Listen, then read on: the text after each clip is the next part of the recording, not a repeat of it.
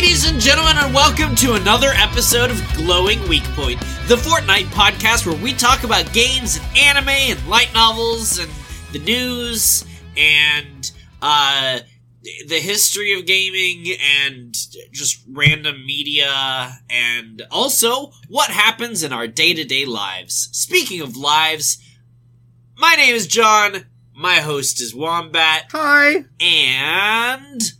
what's your glowing weak point, Wombat? Real quick, if you're going to keep calling this a Fortnite podcast, I'm going to start tagging the podcast with Fortnite just for that search engine optimization. Do it.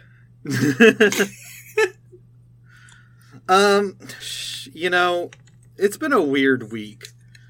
I thought, so, the kid, right? We've been watching my niece. Yeah. And her mother was talking about, like, oh, yeah, I'm going to take her back. And nobody thinks that she's in the position where she can take her child back because she has not made any more money. She's only been to one therapy appointment, and she is not doing anything.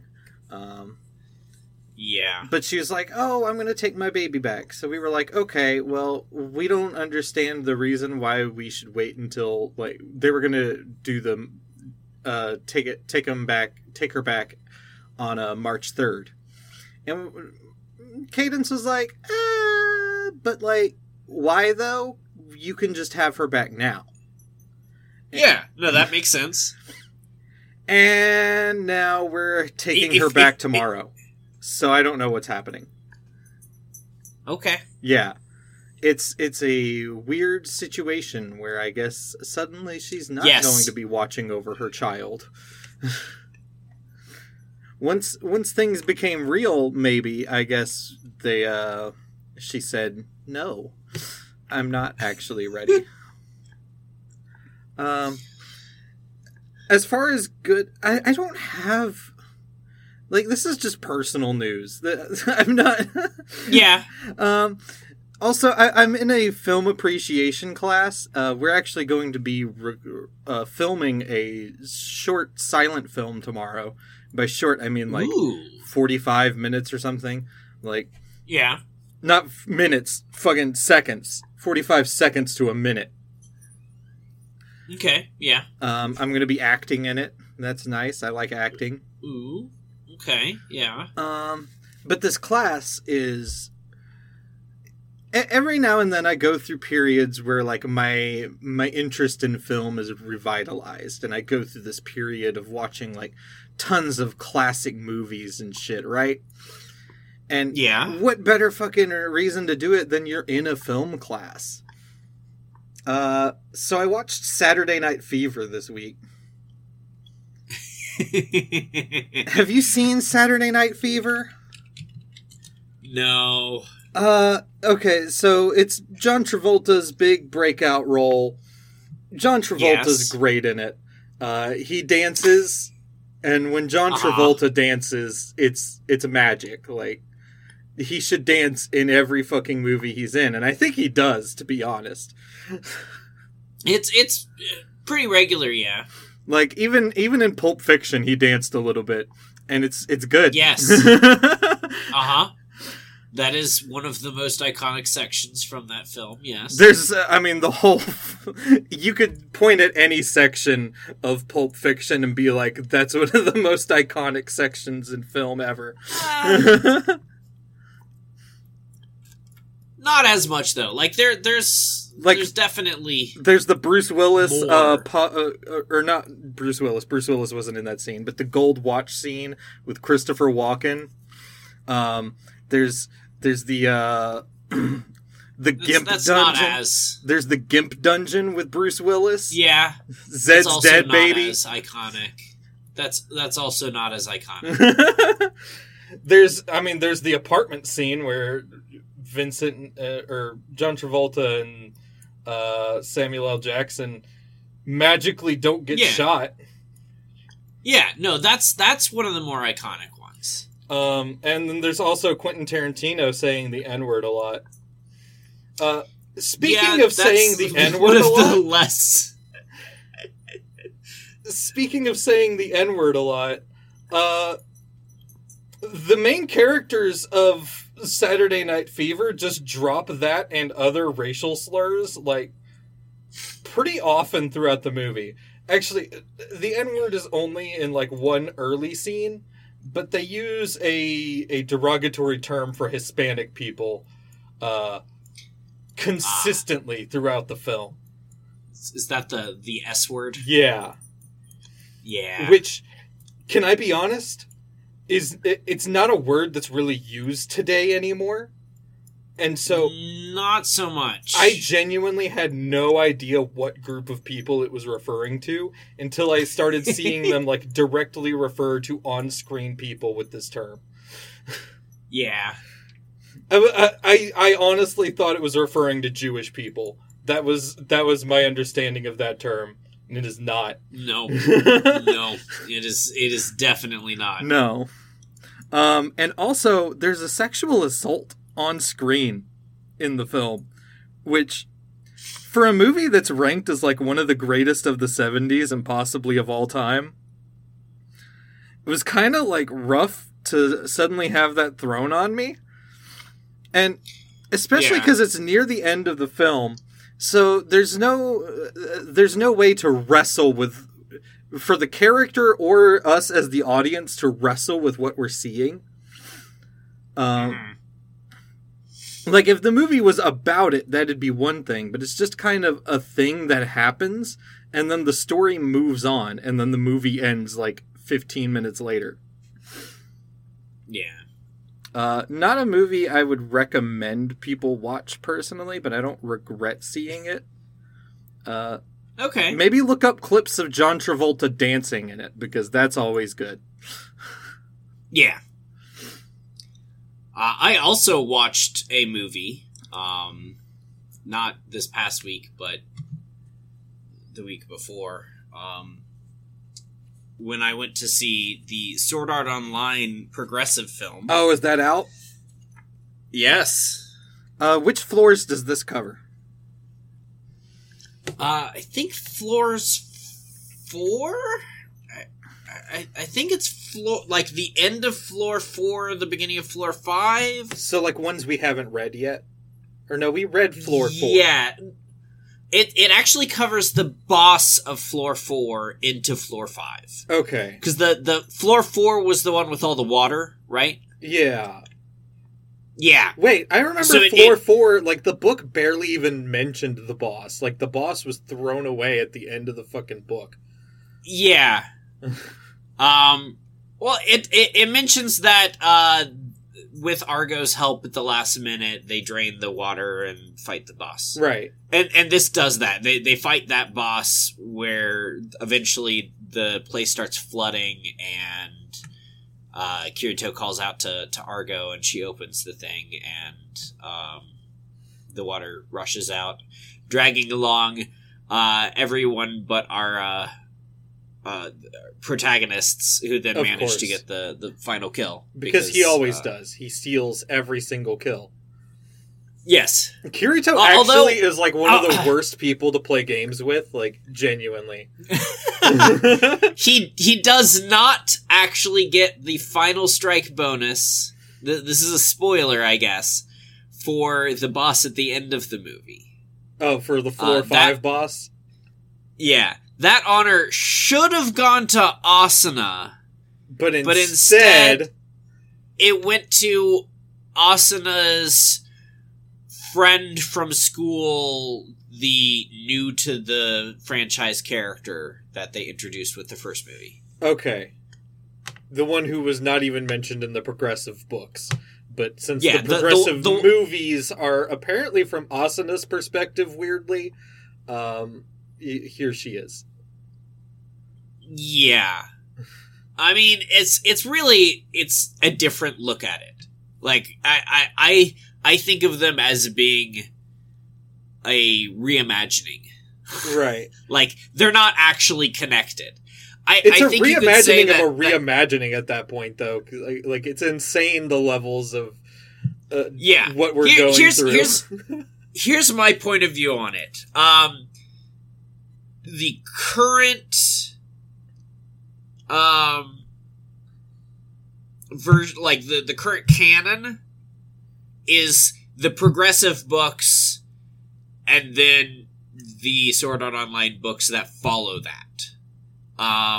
So like you don't even get books 1 or 2 anymore because they are non-canonical because Asuna and Kirito are together from the beginning.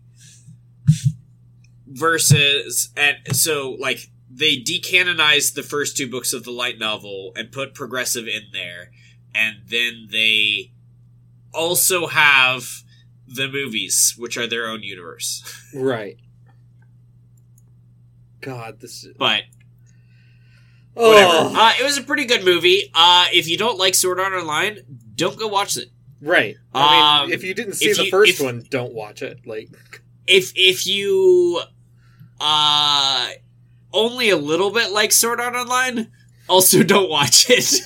But if you're a glutton for punishment and hate yourself, yes, like John, if you really really like Sword Art Online, then this was a worthwhile movie. But it's gotta be that. It's not about to do Saturday Night Fever numbers, is what you're saying. No, and we both walked out of it, my wife and I, and we're like, this was a great movie. Loved watching it. Couldn't tell you anything that happened. Could not tell you a single thing that happened in the entire movie. I mean, I can, but there's no one place I can point to that's like, man, that was a great scene. Right. Or like, I really liked how it did blah. I could tell you the plot of the movie, but like, you were mentioning the Pulp Fiction. Right. Where you can we were point pointing out scene individual scenes in the film and being like, I mean, that one ranks, but it's not higher than blah. The Gimp basement dungeon is a fantastic scene that is interesting because of blah, but there are other scenes better than it. You can't do that with Scherzo of a Dark Knight. It's not like that. Yeah.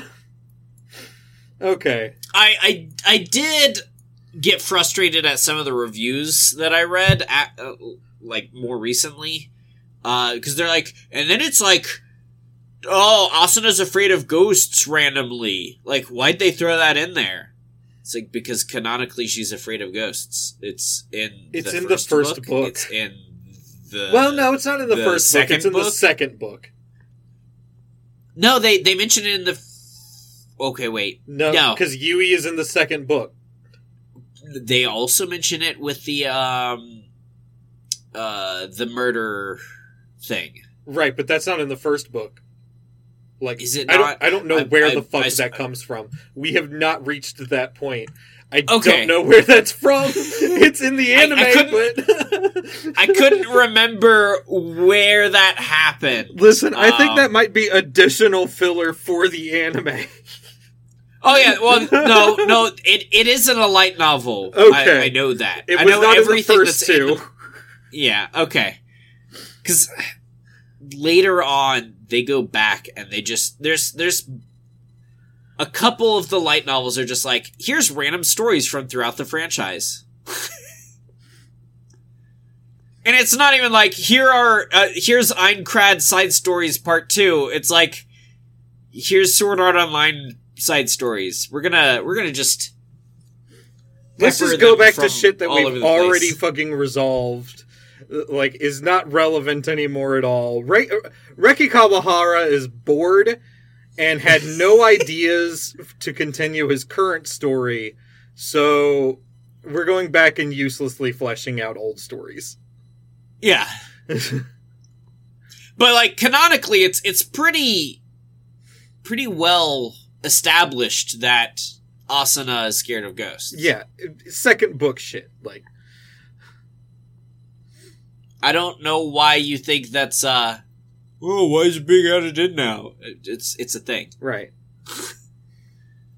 You're an idiot reviewer. But most of them are anyways. Side tangent.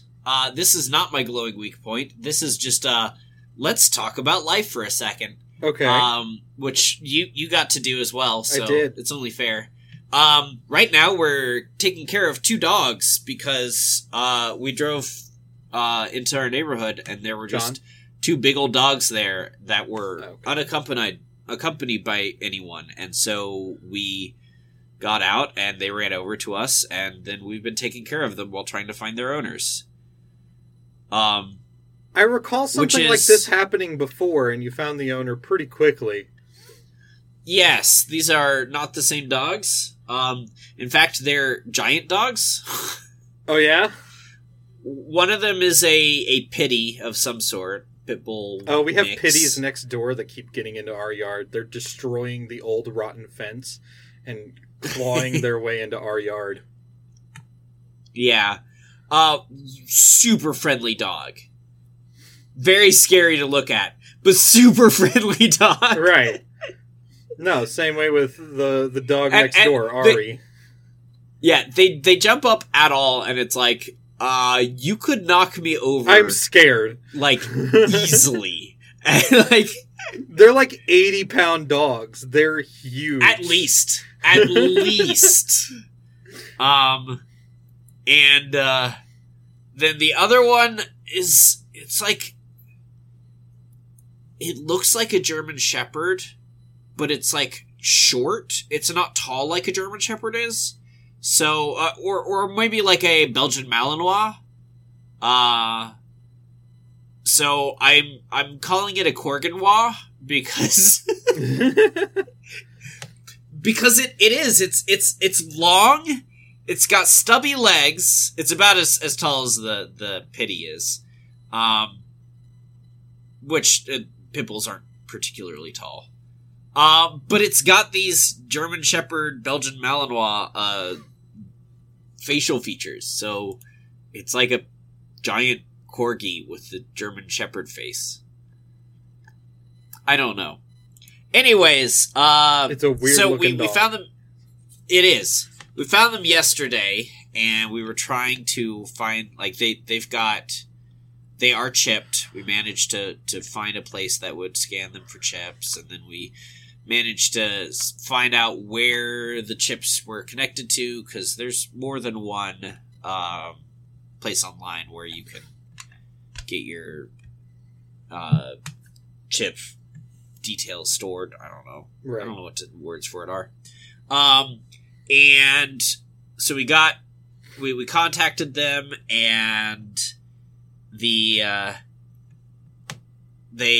called, because they're not going to give us their numbers. They called the owners, and clearly they're together.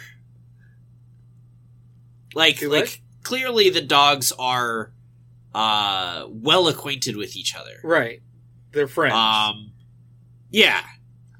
But one dog we found the owner for. They don't have the same owner. One dog we found the owner for, and apparently they've just been caring for this other dog because it's for like a couple weeks now, apparently. And the owner listed for the other one is just not picking up their cell phone, or a different one, like the phone's out of service.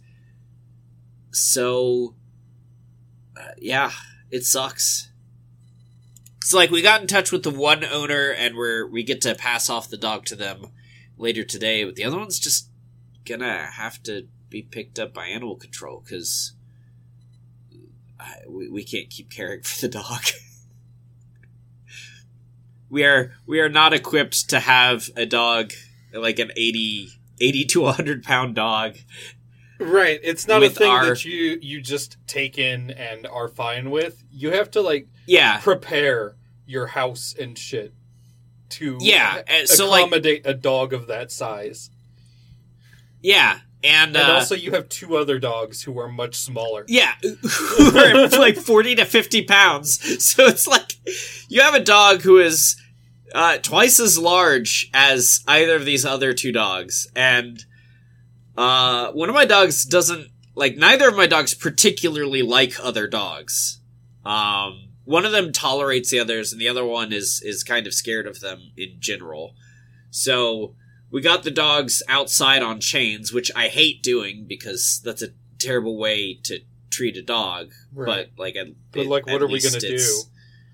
Yeah, we found them yesterday, so we managed to have we had an extra large crate from a prior dog, and then we managed to get our hands on another one from a loaner from a family. So we were able to crate them overnight inside, but we can't just leave them crated. And right, they let them go outside, chain them up. Yeah, and it's cold, so right. Don't really want to just leave them outside either. But I can't let them roam free inside because they're massive. They're massive. They're gigantic. And you have all these other fucking pets. I do. I have too many. Right. You've got the 2 gay frogs. You've got You've got your snake. Got a bunch of the fish. 2 dogs. You've got all those fish. Yeah. It's too much. Right. So you weren't ready for 2 massive animals. I don't want to give them to the animal control, but I can't take care of them. Right. I mean, one person answered the phone, right? They're not coming to get the dog? They have to work. So I assume there's you get off of work. You work for a set period of time, right? And then there's a set period of time every day where you don't work. I agree. And they should have answered their fucking phone yesterday when they were called multiple times. But apparently they don't care about their dogs that much. So yeah, they're getting off sometime tonight. We're gonna have to meet up and hand the dog over. But the other one are just kind of waiting for animal control to show up. Right. Which, I mean, if it happens, I might have to step away for a minute. Right, I mean, it's a sad thing, but Yep. What are you gonna do? Anyways, yeah. On that wonderful note, let's move on to what anime have you watched this week? Jumping back 5 minutes. Speaking of characters who are not scared of ghosts in the source material, but now are. Bofuri. Okay. Sally. Okay. Sally is the, I would say the deuteragonist of Bofuri. The main character is Maple, but Sally gets just as much focus once she's introduced. Sally's the nerd from the beginning who goes for speed over defense, right? Yes. Maple's best friend. Okay. Yeah. And I've read 4 of the books, which covers a span of time in which the anime showed that she was scared of ghosts, but in the books, the ghosts did not come up. But as the anime has continued, floor 6 of the game, because for some reason this shitty ass game, this shitty fucking game. It's a super shitty game. They release floors of the game on a bi-weekly or monthly basis or something. So we're at floor 6 now, and I don't understand why they didn't just leave the game unreleased until they had enough floors and shit. But yeah. But floor 6, Sally could just not fucking play because it's entirely horror themed. the whole thing. I'm assuming that the light novel is past floor 6, correct? Oh yeah, the light novels are way past. And did she have any issues at all with the horror stuff? Oh, well, I haven't read the floor 6 light novel. I haven't read that one. So I don't know if it comes up there. But I do know they introduced this this scare or this phobia of hers earlier than it would have been introduced in the light novels. because it has not come up in what I've read. Yeah. So Maple has this thing where she can turn into a big old monster called Atrocity, and like while Sally didn't play the floor, she did have to beat the boss to get to floor 7 once floor 7 was released, right? And so Maple eats Sally. Okay. She turns into the Atrocity, and then Sally climbs up inside of the Atrocity's mouth, and Maple closes it so that she can fight the monster and get credit for the kill.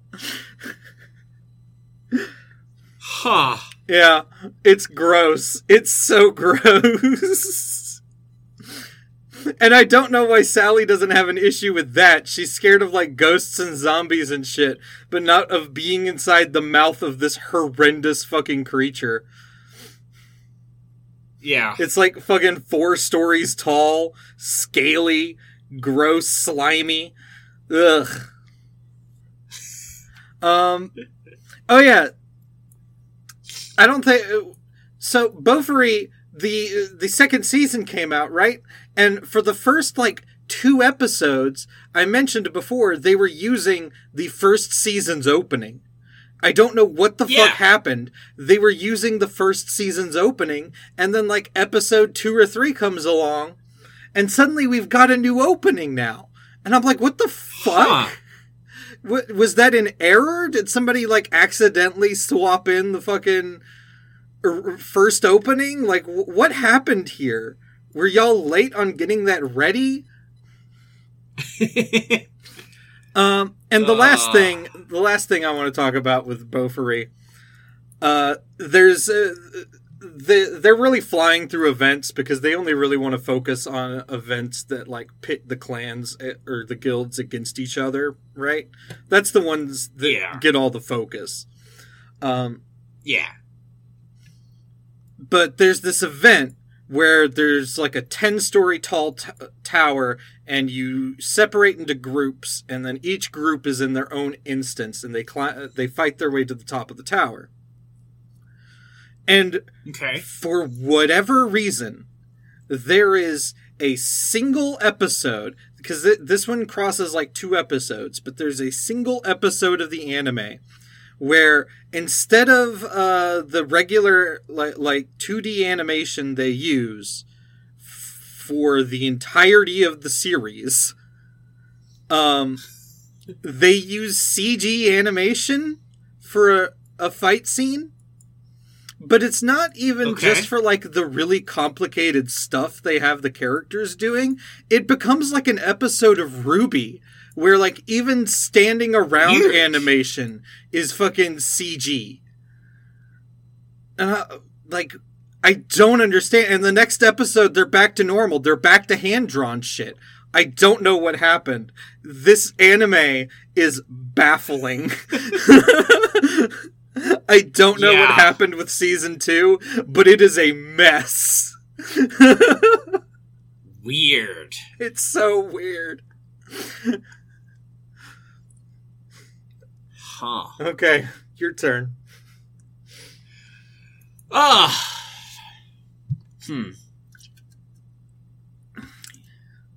are you thinking about? Yeah, I don't know. I don't really care about talking about those. Tell me about The Angel Next Door Spoils Me Rotten. Such a good anime. So good. Yeah?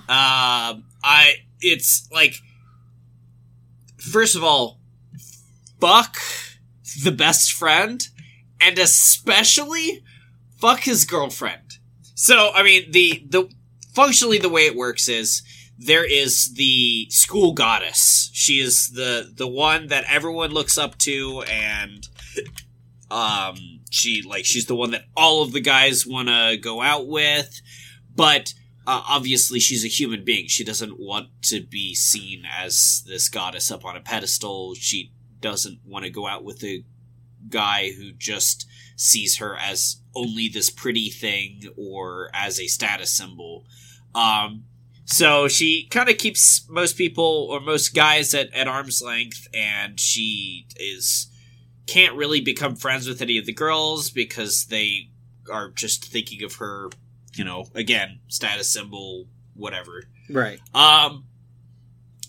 Meet our other protagonist, I guess. He's the primary protagonist, but who is a boy who doesn't give a shit.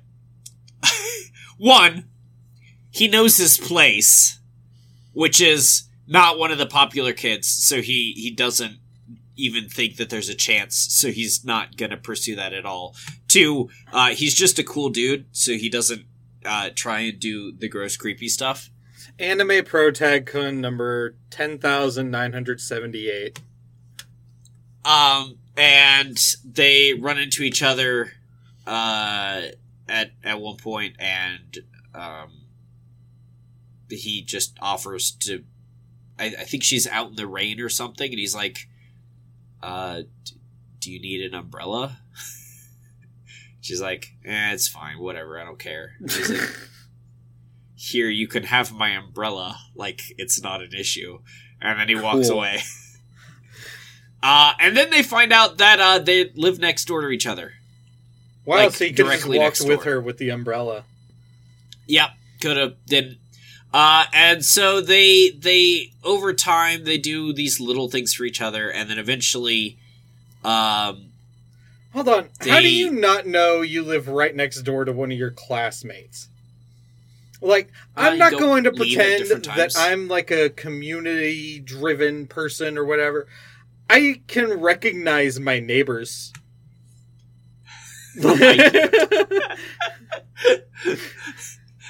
I could not. Damn. If we literally ran into each other at the grocery store, I wouldn't be able to pick them out. Wow.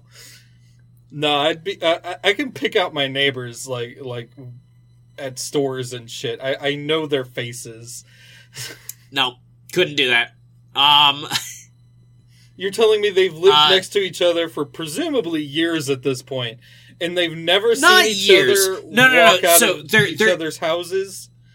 They both live in an apartment complex. And he doesn't live with his family. They're both, neither of them do. They're both living on their own through high school.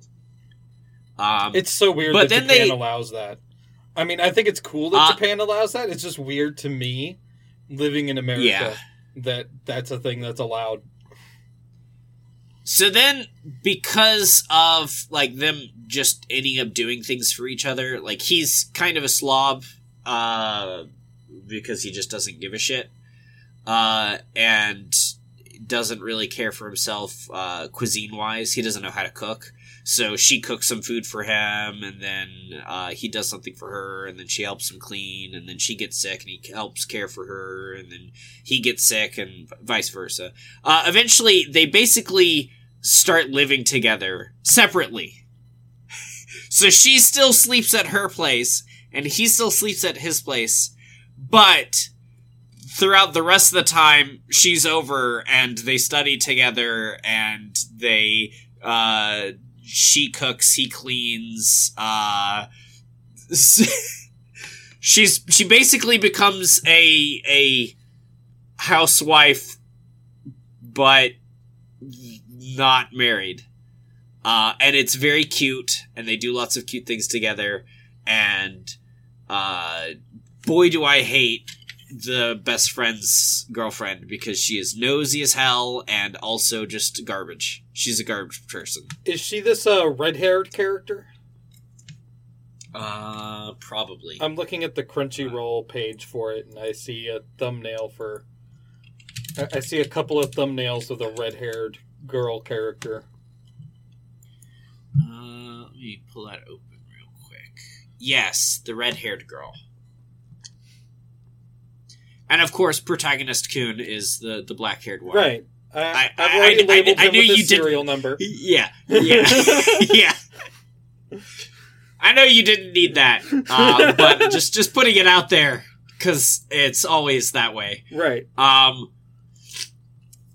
So far, 6 episodes in, and it's still just a really cute show.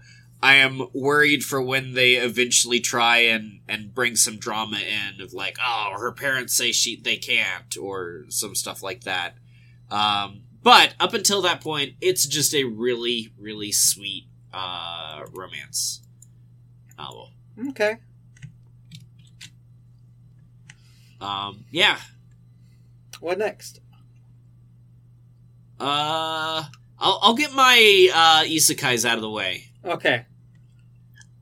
Because they're probably all really similar to each other. Yep. Well, Farming Life in Another World is just the main character is overpowered and gathers a harem of girls around him that all want to fuck him, and he ignores it.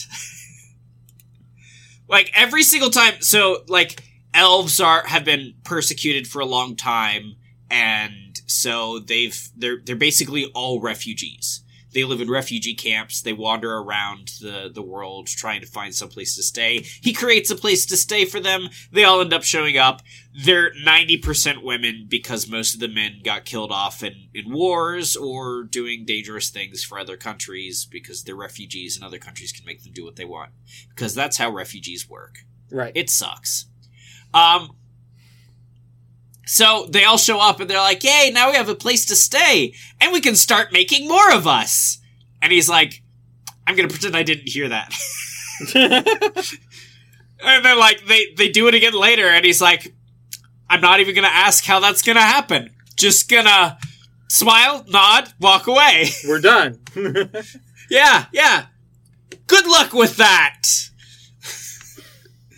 There's something like 50 plus women now who all want to fuck him, but he's like, you don't mean me, you mean someone else. But we find out that, like, he's really overpowered. He's given the god weapon, which, instantly drains the life of any living thing that wields it, but the god who reincarnated him because he dealt him such a shitty hand in the last life gave him an infinite vitality. So, and he's just told that, like, here, this is the ultimate farming tool. It transforms into any farming tool you want. And so he uses it to, plow or hoe or chop down trees or stuff. Hoe. Yeah.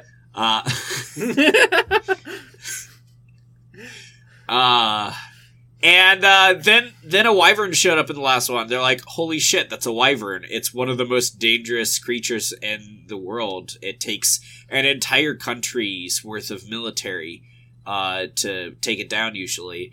And he's like, okay. And then he's like, man, I wish I had something I could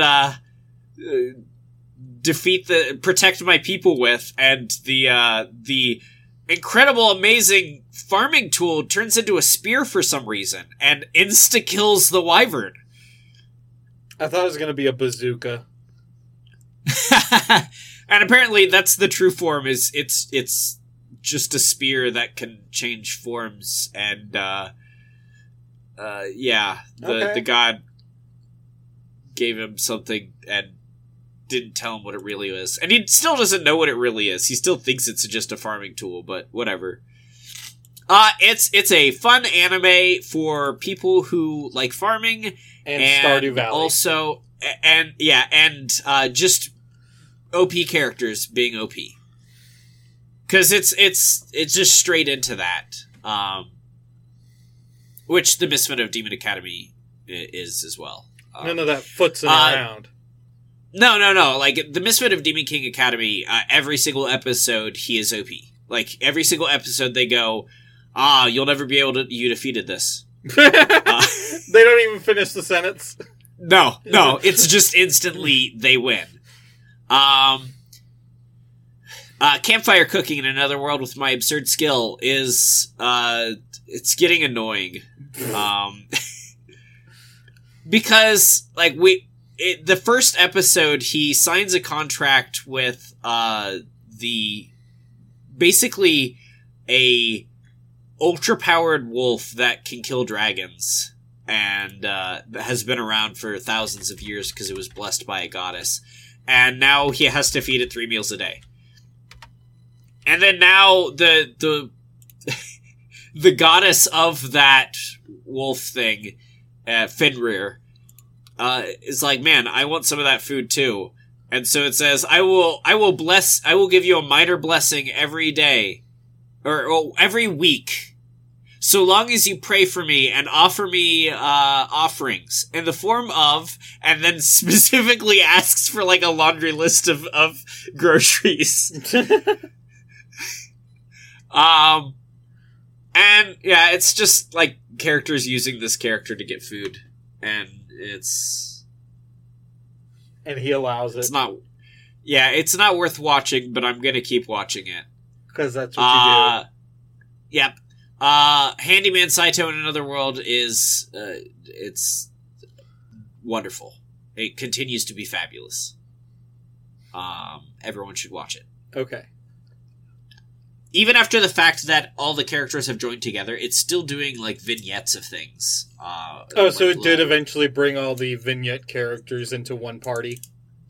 Yes. Okay. But it's still doing, like, vignettes, introducing other characters and telling backstories, and it's wonderful. It's a fantastic anime. Okay. Tell me about High Card, the anime you think I should watch. Oh my god. High Card, man. So, what I thought was just kind of like a fantasy, I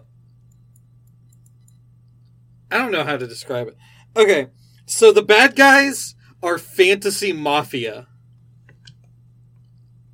Yeah. Who attempted to steal these magic cards from a king who was abdicating his throne at the announcement that he was abdicating, because that was the moment when all of the cards were supposed to come together into one place.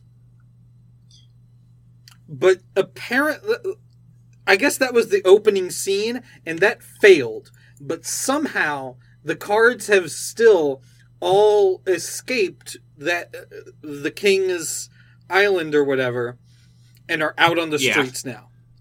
So, and our main characters are basically like Power Rangers.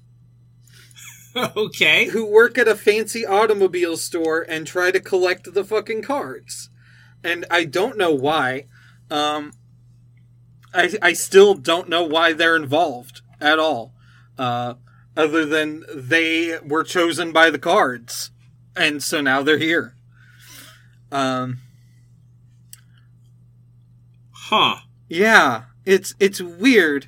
And some of the cards are just like so wild. The powers are so disproportionate. Like, the main character gets a gun that he can disappear. And the ability to, like, sometimes if he focuses real hard, see through objects and shoot them. Right? Yeah. That's not, like, incredible. It's cool, but it's not, like, it's not world-destroying shit. And then one of the other main characters has the ability to just not die. Like, he can be ripped to fucking shreds, and then he'll just be okay. That's his power. And then the bad guys have guys who, the marble guy who can just turn everything he touches into fucking marbles. And in the, not the latest, but the one before it, because one came out just today and I didn't catch up. Yeah. But a character who was introduced, and her power is just fucking telekinesis, and that involves, like, lifting school buses. And like, forcing the main character to point his gun at a cop. and pull the trigger. Wow. Yeah. Yeah. Like Pretty overpowered. Right. How do you fight against those people? I don't understand it. And then, while that's presented as the main fucking thing, like the main conflict, if the Mafia wasn't the ones who spread the cards everywhere, and our main heroes were clearly not, because they're trying to gather the cards all back together again, then that means there is a third fucking organization or entity out there involved in this. And how? Why? How? Yeah. There's so much going on. That being said, the opening reminds me of Persona. It would be perfect as a Persona opening, especially with all the like vibrant colors and shit. Yeah. And the ending has the 5 main characters lip syncing to a song while driving in a car, and that's awesome. Nice. It's great. I love the show. I'm so confused by what's happening. I have no idea. What about adventurers who don't believe in humanity will save the world? Well, it's actually Ningen Fushin. Oh, right. Blah, blah, All these whatever names are so fucking long. They are. It's pretty good.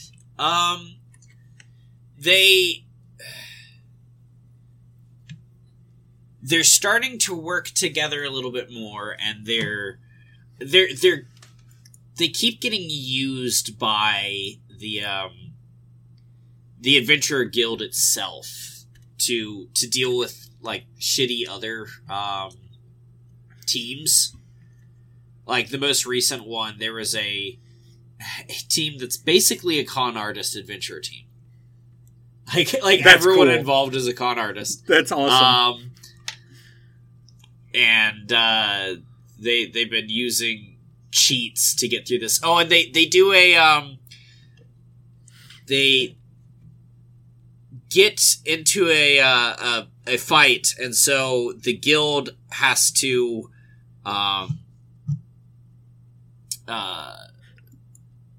like watch over this fight to make sure that, you know, like this duel. But the way that the officially sanctioned duels for the guild work is it's a math fight. So one of the people has to answer math problems while another person is fighting.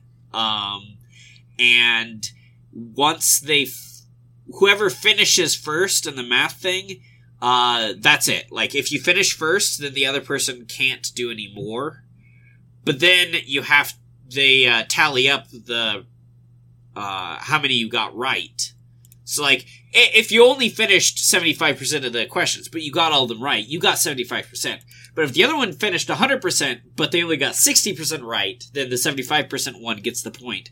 And whoever wins that point gets to get a hit in where the person just has to stand still and take it. Huh. And it gives a reason for this, which is that adventurers suck at math. There's no way we can get them into schools, so this is the only way to teach them math. It's to just fucking beat them up? Yeah. You have to, like... You need to learn math so that if you're in one of these duels, you're not completely fucked.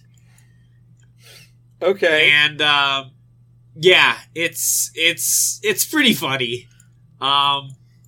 It's a good anime. But I mean, really, that's all I want to talk about from these. Like, Spy Classroom's okay. I'm not, there's several that I'm just not caught up on. I'll talk for a second. Inspector 2. Yes. The first episode, really good. It like really set the stage for the characters and what was going to happen. And then, you know, the big plot point happened, and it was like, oh shit, this thing's going to happen, and we need to like solve this mystery. And then the next episode involves what's her name, the Ghost Whisperer showing up and being like, "Hey, here's why I think you're the murderer. Like, you want me to prove you're not the murderer, but here's why I think you're the murderer and how you could get away with it and all the things you could do with this." And the dude's like, "But it wasn't me." And she's like, "Yeah, I know." What? That was the episode. What? That was the episode. She spent the entire episode going over all the ways that he could be a bad person and have committed this murder and be using this ghost to, like, hide his guilt and all that. And then, but like, yeah, but I know you didn't do it. And at the end of it, she's like, "Yeah, but I made all that up." I was just saying, like, if you were the murderer, yeah, here's how I would know. And then we haven't watched any episodes since. Because that's bullshit. Because that was such a shitty episode. Oh, it's so stupid. Fucking hell. Yeah. Okay, I want to talk about Revenger. Okay. Revenger is still fucking amazing action. Oh my god. You could watch this for the action alone. Every single fight scene it's so fluid, it's so like well thought out. Everything just works. You know? It just does. But they decided, you know what? We don't even need just fight scenes to keep people interested. We've also got this like whole opium smuggling storyline, and like, yeah, what if we kept that going? And what if we made it so that the samurai, the main character samurai, what if everybody was trying to find him and kill him? And the reason they want to do that is because certain people in the city are convinced that he took the opium, because when his father-in-law, or not his father-in-law, when he murdered his lord, right? All of the opium disappeared. All of the opium that the lord had disappeared, and nobody knows where it's at. So it is assumed by all the people in the underworld of the city, and the police force as well, that this unknown samurai took the opium. And that is actually the plot of this anime. Like, everything else, all the Revenger shit is just like, it's set dressing. It's world building. Like, what I thought was the main focus of the thing was a dodge in order to hide the fact that it's all about this opium trade shit. And it's so good. It's so interesting. Like all the different players coming together in order to like find him. And they get the underground gets so close. Like, they've sent assassins after him and like found him. And the only reason he survived is because he's just good.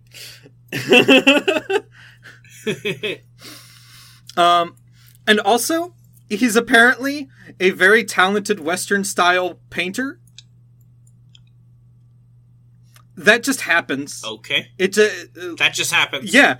Like he's undercover for one of their Revenger jobs at a like bookstore kind of place, and in his spare time, while he's watching like across the street for a person to show up, he just paints.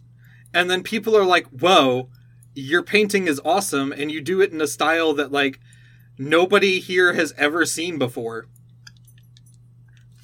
And it's because he's doing, like, impressionist drawings of cats and people and shit. Like, super realistic drawings. At a time when ukiyo-e is the primary, like, art form, right? Yeah. In Japan. Uh-huh. So now he's also just, like, a famous painter. And that's how he makes his day-to-day money, is by being a famous painter.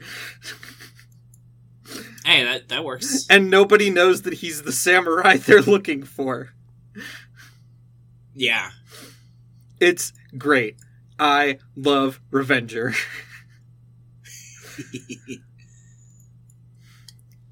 All right. I'll hit up my last two that I want to talk about, which is The Eminence in Shadow is still fantastic, and you need to get caught up on it. I do. Is it over, or is it still going? It's still going. It's winding. Well, I mean, I wouldn't say it's winding down. It's winding up for the finale. Yeah, it's getting to the end of what is currently going. I mean, I could see this coming back. Is it still as chuny and as fun? Yes. Because I was really worried that as the show went on, that it would start being, like, boring. No. Like, oh, I've seen him do this before. Oh, I understand what's happening. Like, blah, whatever. It never gets there? No. In one of the more recent episodes, he talks about how in his past life, his parents wanted him to learn the piano, and so he did, because they really wanted him to. Uh-huh. And he hated it until he realized that it would make for a perfect set piece for him as the Shadow. Until he realized he could Phantom of the Opera this shit. Yes. And so then he started studying a whole lot more and got really good at it. And became Mozart-level pianist. Yeah, and so then he's just around and finds a piano and steals it so that he could use it as a set piece. And it's a beautiful set piece. He does a great job. He has an eye for this chuny shit. Right. No, if he was like an interior designer, he would be one of the best. Oh, absolutely he would. The other one I want to mention is Endo and Kobayashi Live, the latest on Tsundere Villainous Liazalate, is still fantastic. It is. Okay. They keep going in and, like, they've finally gotten to the point where Liazalate is under attack by the forces of the Cursed Queen or Cursed Witch or whatever, and they're doing all they can to stop it from taking over her. And also, the love is progressing for both in and out of the game, and it's just a great anime. Right, I assume Endo and Kobayashi are also falling in love as they do this. Correct. Yes. Okay. The last one I had on here is Vinland Saga. I'm not completely caught up on this, and we can skip it. Okay. Yeah, I mean, you know what Vinland Saga is. Like, yeah, I'm familiar with the concept. Yeah, it's more of that. It's continuing. We don't have to spend forever on this. Yeah. Yeah. What we game facts. No. The facts about the game. No. Fine. Because we have to end with the one we actually want to talk about. We didn't talk about Danmachi 4. That's true. That was a false start if I've ever heard one. Well, here's the thing. There's not really anything I want to talk about with Danmachi. No? I mean, you don't want to talk about how they're in the best arc that they've ever done right now? Yeah, I don't give a shit. Yeah, continuing from the last time, they've fallen into the deep levels, and they being Bell and Ryu. Yeah, and they're working their way out, and Ryu's probably gonna die, maybe. Well, she keeps talking like she's going to die, which makes me think that Belle's gonna do something awesome to keep her from dying when she eventually tries to die. Yeah, probably. That's a good chance. I don't think that she's gonna try to die. No, she's talking about I don't think the floors are going to be kind enough to let the both of us leave. Eventually, a sacrifice is going to have to be made, and I'll have to be that sacrifice. She expects to die. Yeah. Yeah.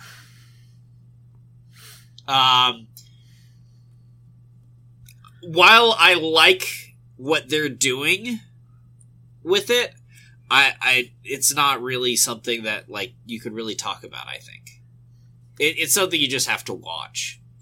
I can't really say like, oh yeah, the best part of this is when they talk about there's really nothing. I mean, the best part in any of the fucking episodes in this part is when Belle almost bites it to a single skull sheep. Like a single enemy in the deep levels shows up and completely wrecks Belle's shit. Yeah. Just as like a sign, oh yeah, this place is not to be fucked with. And it's one of the weaker enemies. Like, we've since seen stronger enemies down there. And the skull sheep are just gimmicky. Like, they're not really that strong. But it almost bit his arm clean off. Yeah. And then the other awesome thing that happened was the 3-episode fight of the rest of the party versus the floor boss Amphibinus, the two-headed dragon. Yeah. Amphibina, and they fucking destroy it by themselves. Yeah, I mean, they also got fucking badass. Destroyed. Yeah. I genuinely did think, because they did a really smart thing here. Two characters look like they're about to die during that fight. And they're two characters that I would believe they would kill off. Like, if they were going to kill off anybody, those two are a couple of the ones that make sense. And when the one got fucking blasted away by the fire, I was like, oh, she's vaporized. Yeah. And they didn't actually kill them off, but it did still fuck them up. And there's still the opportunity, because they're continuing to go downwards since the paths were blocked. So, yeah. But yeah, beyond that, there's not actually... It's hard to talk about now that I try to talk about it. Yeah, I mean, it's really good. It's not that I don't like it. It's just there's not really awesome. a whole lot of ways to talk about it. Right, because it's basically like pure fight scenes, except for the scenes with Belle and Ryu, which generally are just them talking and then something happens to fuck them up. Everything else is just pure action. Yeah. Okay. Game facts. The facts about the game where we talk about Herzog. What? The game where we talk about Herzog? Yeah, shut the fuck up and read. This is a game? We're participating in a game right now. It's a game show right now. Oh, shit. You get points if you read the next fucking line. Fuck you. Herzog is a strategy video game designed by Yuichi Toyama, Takashi Iwanaga, Izumi Fukuda, and Osamu Tsujikawa, among others, at Technosoft Co., Limited, and published for MSX2, PC 8801, and Sharp X1. What the fuck? In Herzog, you play as a mech general from the Republic of Mercies, which is currently about to lose a war against the Ruth Liberian Army, a terrorist organization that assassinated your president 10 years prior. You must, in a series of battles, defeat Ruth by building units to destroy an enemy base and mech, as well as directly fighting on the ground yourself with your mech. So it's like a... Fuck, I forgot what you call those kinds of games. Games exist like this. Fuck. I'll move on. Each battleground is a straight line from your base to theirs, and troops you create, with funding you automatically receive over time, automatically move from your side to the enemy's, fighting whatever enemy troops they encounter along the way. So they League of Legends that shit. Yeah. I mean, it's just a very simple AI. Right. Just, here's your path, walk along it until you reach the enemy base. Yep. If your troops manage to reach the other side, they disappear off the end of the screen and do a set amount of damage, depending on the unit, to the enemy's base. However, you can actually carry units within your mech, or technically your land armor, and drop them off wherever you like, including directly adjacent to their base. Yeah. So you could pick up units, you could build units, pick them up, fly to their base, land, drop them off, and then repeat. And can you also directly attack the base? No, you can't directly attack the base. Okay. Because the base is off map. The 5 units you can make are soldiers, which when carried repair your land armor. Tanks, which are slow but strong. AAM carriers, which are the only unit that can attack a flying land armor. Oh, anti-aircraft anti-air missile. Yep. Sidecars, which are fast but weak. Do they come with a motorcycle? No. They're motorcycles. They just call them sidecars. Oh, that's bizarrely. Weird.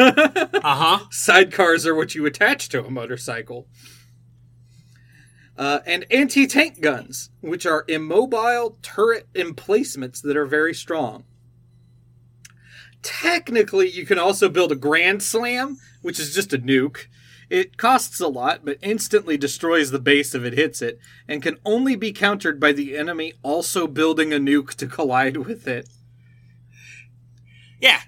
What better way to take out a nuke than another nuke? I mean, all that would do is cause the fucking radiation to pour down on both sides and, mutually assured destruction. Which is always what happens with the nukes. Right. Even if you did hit the other base, in the real world, a different base that you didn't know about launches a nuke at your base. Yeah. Yeah, the only ways that nukes get used are you are the only one with nukes, or everyone dies. Right. Including the people who didn't have nukes. Yeah. You might recognize a lot of the previous features from certain genres, such as RTS and MOBA, and there's a pretty good reason for that. Herzog performed well enough to receive a sequel, Herzog Zwei, a game John has played before and even mentioned on the podcast. A long time ago. I do remember Herzog Zwei coming up. Yeah, I had to make sure that I had talked about it, and I did. I just can't pick out which one it was. It would be within the first... It was season 5 or shit. 6 episodes, yeah. Like real early season 1 shit, yeah. Yeah. Herzog Zwei is largely similar, but with base building mechanics, resource collection, unit tactical commands, patrol this zone, stand here, go to this place, etc., and a Macross-style variable fighter plane / mech. With the Sega Genesis, they finally had the power to do what they had intended from the start. Make the world's first RTS, and what would one day be the first look into MOBAs as well. So, this because season, we're just talking about games that invented games. Correct. You finally got it. The second to last episode of the season. No, I mean, I got it a while ago. It's just, I'm putting it into words now. Okay. You were saying something? Yeah, like you were talking about League of Legends shit. It really is. Right. I mean, there's I mean, it's obvious in some ways. It's like it's an RTS. Of course, it's going to be the start of MOBAs because that's where MOBAs came from. Like the first well-known MOBAs were created from mods in StarCraft, and then more popularly in Warcraft 3. Yeah, that's where Defense of the Ancients came from, which became a standalone mod that you didn't have to open the game to play. It would just use the stuff already on your computer. And then eventually Dota 2 exists, which is completely unconnected. And don't know how that works, but it does.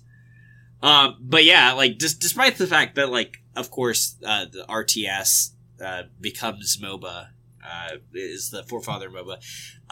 The original Herzog is very similar to a MOBA. I mean, you have a little bit more control in that you can craft the units, but it really is like you have a champion and you can go to the, like, you destroy the enemy's base down one lane. Like, it seems like Zwei got rid of the personal character you control. No, that's the Macross style variable fighter. Oh, okay. Yeah. So that's your champion for Zwei. Yeah, you fly around as a fighter plane, and then you can land with a mech and do stuff. And, yeah. Okay. While Herzog Zwei was certainly the first and is genuinely a masterpiece of a game, it was not marketed well, and thus, despite getting glowing reviews across the board, it wouldn't be until Dune 2 came out 3 years later that the RTS genre would be fully established. What was Dune 1? Dune 1 was mostly an adventure game, if I remember correctly. And then they made a sequel, and they were like, yo, that Herzog game, we should do that shit with Dune. Yeah, it's an adventure strategy game. Okay. Yeah, I don't know. That's a weird combination. Yeah. Technosoft mostly made scrolling shooters, including their popular Thunder Force series, but they didn't last long, and many of their developers would move on to Capcom and Nintendo. Yuichi Toyama would follow what is apparently the traditional route in game design from what we've seen so far, and that he made an influential game and soon after went into management, because fuck actually making games. But that is really what we end up with a lot of these things. It's like, yeah, this dude invented games, and then he like became middle management, or he became president of like 8 different companies, like one after the other, or he fucking moved into like the health sector or whatever. Yeah. It's like you make your influential game. Maybe 2 or 3 more after that until like all the revenue comes in, and then and then Nintendo became big, and we had to we can't work with Nintendo, so we're moving on. Yeah, greener pastures outside of the NES. Takashi Iwanaga and Izumi Fukuda, however, went a different route. Soon after their success here, they both dabbled in management for 1 or 2 games, and then went straight back to programming, where they've worked together on the last 2 decades of Mario Party games. So these two are the reason we have fucking Mario Party? They didn't invent it. I think they did everything from 5 and on. Oh, okay. But that is 20 years of Mario Party games. And also, nobody played the first 4. Let's be real. Yeah. Yeah. The only reason we picked Osamu Tsujikawa out of the lineup of developers, however, is because they burst onto the scene initially with Outrun, a racing game that went on to be the poster child for a music genre and art style that has confused people for years about what makes it different from Vaporwave. Parentheses, a lot. Yeah, there's a lot. Outrun's an awesome game, by the way. It is. I love Outrun. Well, that was just the facts. Speaking of music... Oh, yeah! It's time for One Hit Blunders, where we're talking about Starland Vocal Band. With their album, Starland Vocal Band. God. Best known for the number 1 on it, Afternoon Delight. So, it's worth noting, right out the gate, that this album came out in 1976, right? Yeah. And 1976 is largely regarded as, like, one of the greatest fucking years for rock music. Or, not rock music, but, like, music in general. Like... Yeah. This album, the entirety of it, not just the one song, this album blows. I agree. Like, absolutely, I agree. Like, both now and in the context of the time, like, disco is blowing up right now. Oh, yeah. So good. The Bee Gees, fucking everywhere. Imagine Staying Alive plays on your radio and you're just fucking jamming out, right? And then immediately afterwards, they play fucking Afternoon Delight. I would shoot my radio.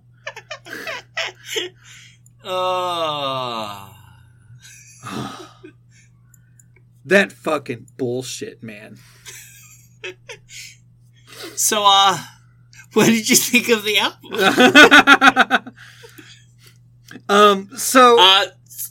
Let's just go down the list of tracks. We'll skip the first one, obviously. No, we're not skipping Boulder to Birmingham. We're not skipping that. Afternoon Delight is the first one. What are you talking about? That's what I'm saying. That's the first one. It's not the... I'm looking at the album right now on Spotify. Boulder to Birmingham is the opening track. Did you not listen to the correct album? I listened to the album. Huh. Amazon also has it different. Because it should go Boulder to Birmingham, Baby You Look Good to Me Tonight, American Tune, Starland, California Day, War Surplus Baby, Starting All Over Again, Hail Hail Rock and Roll, and Ain't It the Fall. No, between Starting All Over Again and Hail Hail Rock and Roll, that's where Afternoon Delight is. Interesting. Yeah. I guess this just moved it around. Weird. Yeah, because I wanted to talk about that, because Boulder to Birmingham is probably the single slowest and most boring song on the entire album, and it's what they chose to open with. Yep, it's not a good one. No, like that's not an opener. I will say, like, this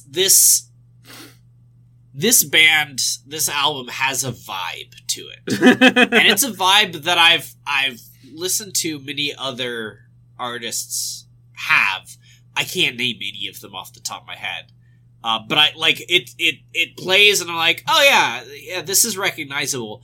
And in general, I don't have a problem with the vibe of this. I mean, you know what this vibe is. Every single one of these songs sucks, aside from Afternoon Delight. I do like Afternoon Delight. What I'll say about Afternoon Delight is it's the lyrics that drag the song down. The instrumentation and the melody and everything is actually really good and really catchy, but it doesn't work for a sex jam, which is what Afternoon Delight is. It is not hot and sexy. It's chintzy. Yeah, it's chintzy. I don't think it's intended to be hot and sexy. I don't know what use you have for a sex jam other than to be hot and sexy. I don't know what you're doing with that. My mom sang this song a lot back when it first came out, and definitely pushed several people away that were overly Christian. That she has a story about how she went on a double date with her best friend and a couple of guys from I guess local Christian college, like very Christian college, right? Covenant College. That tells you how much. And they played putt-putt together, and that was like the first part of the date was doing putt-putt, and she and her best friend were singing Afternoon Delight, and it definitely drove them away. Do you realize what you're singing? And they're like, it's a good song, we enjoy it. Also, it's funny. But this album's whole vibe is this, like, it's like early Charlie Puth. Do you remember early, like, Charlie Puth songs? Where he's really doing this, like, 50s, 60s kind of deal. But it's all the most sexless bullshit. That's the vibe. That is exactly this. The only song I know by Charlie Puth is Light Switch. I don't even know that one. I was thinking of that, the big one I'm thinking of is the one he did with Meghan Trainor, that Marvin Gaye and Get It On. Huh. You hadn't heard that one? No. Don't. You don't need to. Okay. I'll do the tune for it right now, and you'll know what I'm talking about. This is Charlie Puth singing. Let's Marvin Gaye and get it on. That's all you need to hear. That's all you need to hear. Huh. Okay. Yep.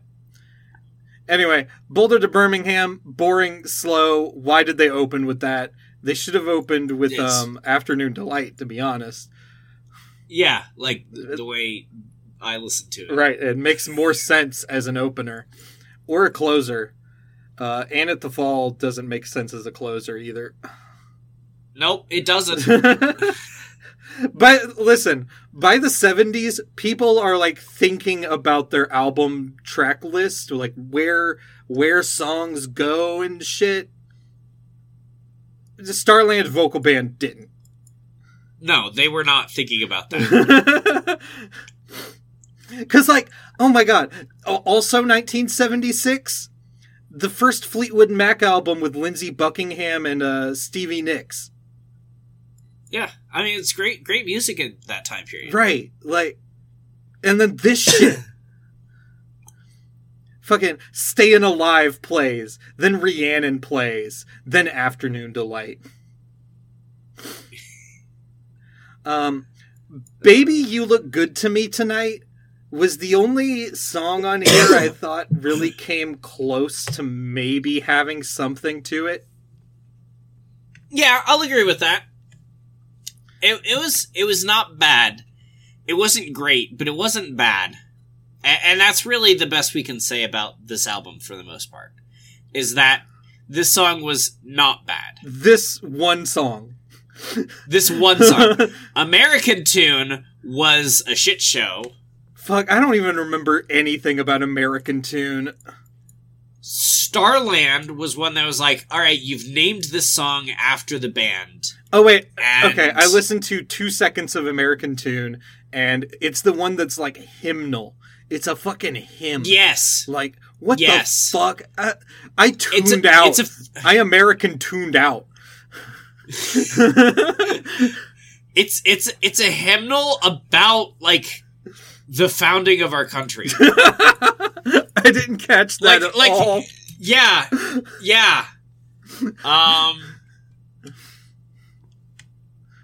It's... And then I remember literally nothing about Starland. No, yeah, that was the thing, is like, this is the song you either named after your band or named your band after. And the entire time I was like, this is fucking boring. California Day. Literally could not tell you a single thing about it. I can, so what happened was I listened to the album, right? And then there are certain songs on Spotify that you'll notice have like higher listens than others. Obviously, Afternoon Delight, 51 million. Everything else does not crack 200 or 250,000. California Day has the third highest listen count at 126,000. So I went back and I listened to California Day, like really listened to it. And during that song, they talk about like, let's go do it, baby, or something. And in such a way where it's like the baby. And the way they say it makes it sound like they're going to make love to an actual baby.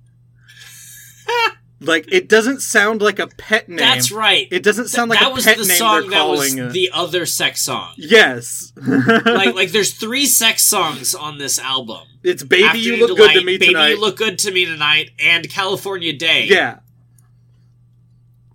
And California Day is also pretty clearly wants to be like the best parts of California Dreamin'. Also, like, because there are down parts of California Dreamin', because it's a fucking fantastic song and it has like parts and shit. Yeah. But there are upbeat parts to California Dreamin', and that's what California Day wants to be, just the upbeat parts. And it sucks. It fucking sucks. And then, like you said, like I was saying, that one, and it's in the chorus, they repeat the line like 3 or 4 times, and the way they're saying it, like the baby, it's gross. It's not a pet name kind of thing they're doing. It sounds like an actual baby they're singing to. I was so thrown off by it. War Surplus Baby.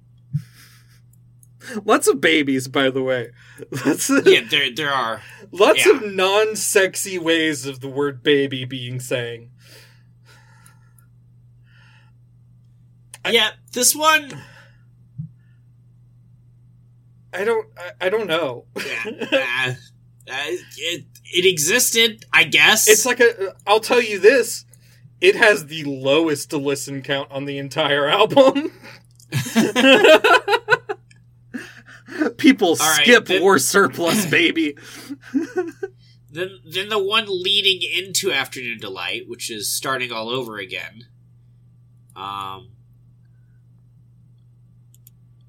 That's Can you remember anything about it? Yeah, I just played like a little bit of it. And it's the one where they go like, we can work it out. That's right. Yeah, it's like... That's right. Okay, so... You know the Carpenters? Yeah. And like how they had all of these like really fantastic ballads, like really, really great slow songs, but they didn't know how to do upbeat like at all. No. Like every upbeat Carpenter song fucking blows. Yeah. That's Starland Vocal Band. They have no idea what an upbeat song is supposed to sound like. Nope. Like all of their musical ideas seem to come from like Depression era radio. Yep. Because That's another thing. It's reminding me a lot of like the worst songs on the "Oh Brother, Where Art Thou" soundtrack.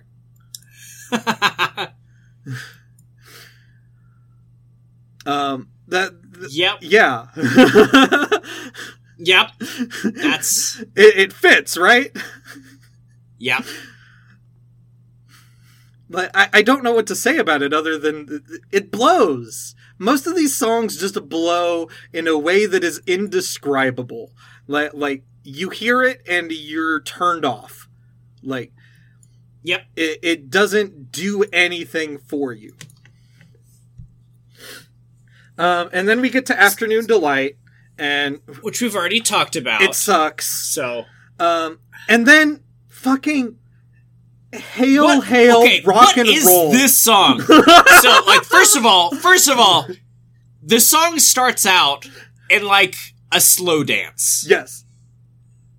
And then it turns into the Beach Boys. Right. Like straight up just the Beach Boys. This, you could jump into the song and anyone would be like, why are you listening to the Beach Boys? 9 seconds in, they start going, ooh, wow. Yeah. Like, oh, am I about to listen to Mike Love? I'd like to hear Mike Love. Yeah. Also, the lyrics are pointless, worthless, and this song is in no way rock and roll. No. There's nothing rockish about this song. Like 1976, we have The Who. We have The Who at this point. What the fuck are you doing with a song called Hail, Hail, Rock and Roll? And it sounds like some shit from the late 50s. Some fucking surfer rock shit without the rock. Surfer pop, maybe? I don't know, man. Yeah. It's bubblegum bullshit, and it sounds like shit, and the lyrics are nonsense. Yes. Yes, they are. And goddamn it, I just wanted one good song. I needed... I was like, surely there had to be something here. Like, Afternoon Delight was like a top 10 hit or something that year. Like, it was huge. Yep. Surely there had to be something somebody saw in this band to make them worthwhile. But there's nothing. Well, there's a reason why they are a one-hit wonder. They had Afternoon Delight, which, even if you don't like it, plenty of other people clearly do. And that's it. They didn't produce anything of worth before or after that. It's like if you took the mamas and the papas and you just drained every ounce of talent from them. And then you ran them through a washing machine. And then you fucking shot them in the head and buried them in the backyard. And then 10 days later, you asked them to record an album. Yeah, I mean, I'm not disagreeing at all. The Starland vocal band sucks. They do. They suck. Anyway, then it ends on the fucking down tempo and at the fall. Yeah. It was the summer, now it's the fall, and at the fall. It's another... whatever. If you've heard a single breakup song, you've heard this song. It was the summer, now and at the fall. Yeah, you've heard this song, but better. Yeah. Like, a relationship is ending and now something new is beginning. Like, whatever. I'm over it. Yeah. This, I'll say it. This is worse than the Gary Jules album. I mean, I easily agree with that. I really thought Gary Jules would be like the most boring, untalented person we would run across. Nope. No. These people are really that. Yeah. Starland Vocal Band sucks. Don't listen to this album. It's not worth it. Yep. Anyways, that's all for us. That is. Thank God. That is the end of the podcast. I never have to think about them again. Hey, what are you looking forward to in the next couple weeks? Ooh, that's a good question. Thanks. It's good because I don't have an answer to it. Because I'm not looking forward to reading the book that we've got. Yeah, we'll get to that in a second. I've got a bunch of homework I need to do, but it's not like it's interesting homework. I've kind of been winding down on RuneScape, to be honest. I have no like current goal that I'm working towards on there. Ooh, you gonna quit RuneScape again? No, I'm not. 8,000th time? I'm not quitting. I'm playing other stuff while I also play it. Like more so now. Like I've been playing Final Fantasy 12. That's what I'm looking forward to. I'm looking forward to min-maxing the shit out of my characters in Final Fantasy 12. God, I've played this game so many times. I really do. It's one of the few games where I do feel like I'm an expert in it. And I can like match up classes fucking perfectly. You use the best weapons and armor in like the best ways possible. Set up my gambits so well that like I never even have to make a fucking decision in battle. Like, yeah, I have across multiple playthroughs easily like 350, 400 hours in this game. It's one of my favorite games of all time, I'm realizing. And I'm having so much fun getting to the point where I can really start to break the shit out of the game. Okay. What about you? Well, I've got some game design stuff I'm looking forward to, because later today, after I get rid of these dogs, I am going to be playtesting one of my games, and then later, I guess not next week, but not this week, but the week after, I'm going to be starting work on a new game with my dad. I'm actually going to be working with him to make a game. That's cool. So that could be fun. Yeah. And that's all I'm really looking forward to. A couple announcements for a couple weeks from now. We will be talking about the news and the last Sword Art Online original light novel we will be reading. Book 4. At least for the foreseeable future. Yeah. No, yeah. I pretty solidly from now on. I know you said like you don't want to go back to it, but I feel like you might do it. You might bring it back like 5 years from now. You'll be like, you know what we should read again? No, fucking doubt it. OG SAO. Right. Well, thank you very much for coming. It would be a real big help if you could share this with someone who has a sidecar. And we'll see y'all next time. Bye-bye. Bye.